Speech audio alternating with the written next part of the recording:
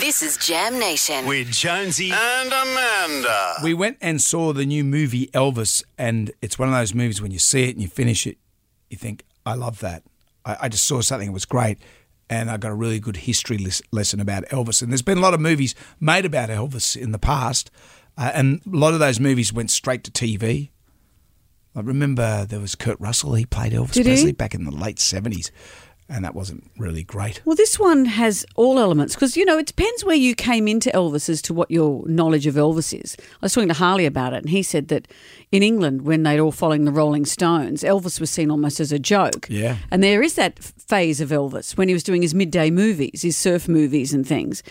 But there's a whole lot of Elvis I didn't know, and big fans might know, but all, you know, his roots with black music and his knowledge of the sort of the civil rights kind of stuff, and what Colonel Tom Parker cost him by being a criminal in his own right.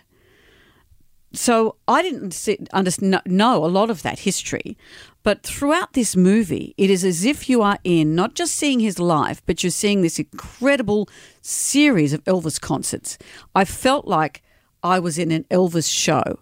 And at one point, I just was looking over at you and at our executive producer, Millie, going, I can't breathe. Yeah. You just saw the sexiness of Elvis. You saw the charisma of Elvis. You saw the decline of Elvis.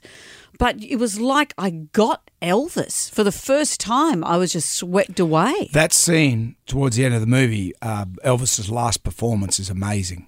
2 weeks before he died. But how Austin's character, Austin Butler, who plays Elvis, morphs into the real Elvis. And I'm watching, I'm going, is this the real Elvis or the fake Elvis? But he's so good. He is so good. And that's what Baz Luhrmann and Austin, who we were talking to later in the show, have both said. They didn't want to do an impersonation of Elvis. This is playing Elvis. You're not just singing his songs and dressing up like him.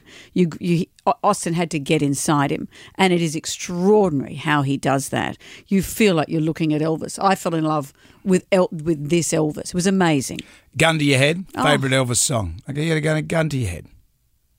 Okay, I'll do mine. You do yours. I don't want to shoot you. Thank you. Gun to your head. I heard this song in the soundtrack. It's Poke Salad Annie, Elvis Presley. Every day before supper time, Yeah. she'd go down and buy the truck patch and pick her a mess of poke salad and carry it home in a toast sack. Poke salad. I didn't think you'd like a song about a salad. You know my favourite one, and this features as Gun to well your at head, the yes. end with the credits, is this beautiful song. On a cold and gray Chicago in the ghetto. morning, a poor little baby child is born in the ghetto. But Rodney Roode used to put two strainers over his eyes and sing like a gecko. I don't want to defile this moment with that. There's one This is thing blow she fly don't impersonation. need is another hungry mouth to feed. In the gecko. Yeah, well. We are going to be talking to Baz Luhrmann, not about Rodney Roode, it might surprise you to hear. Question one.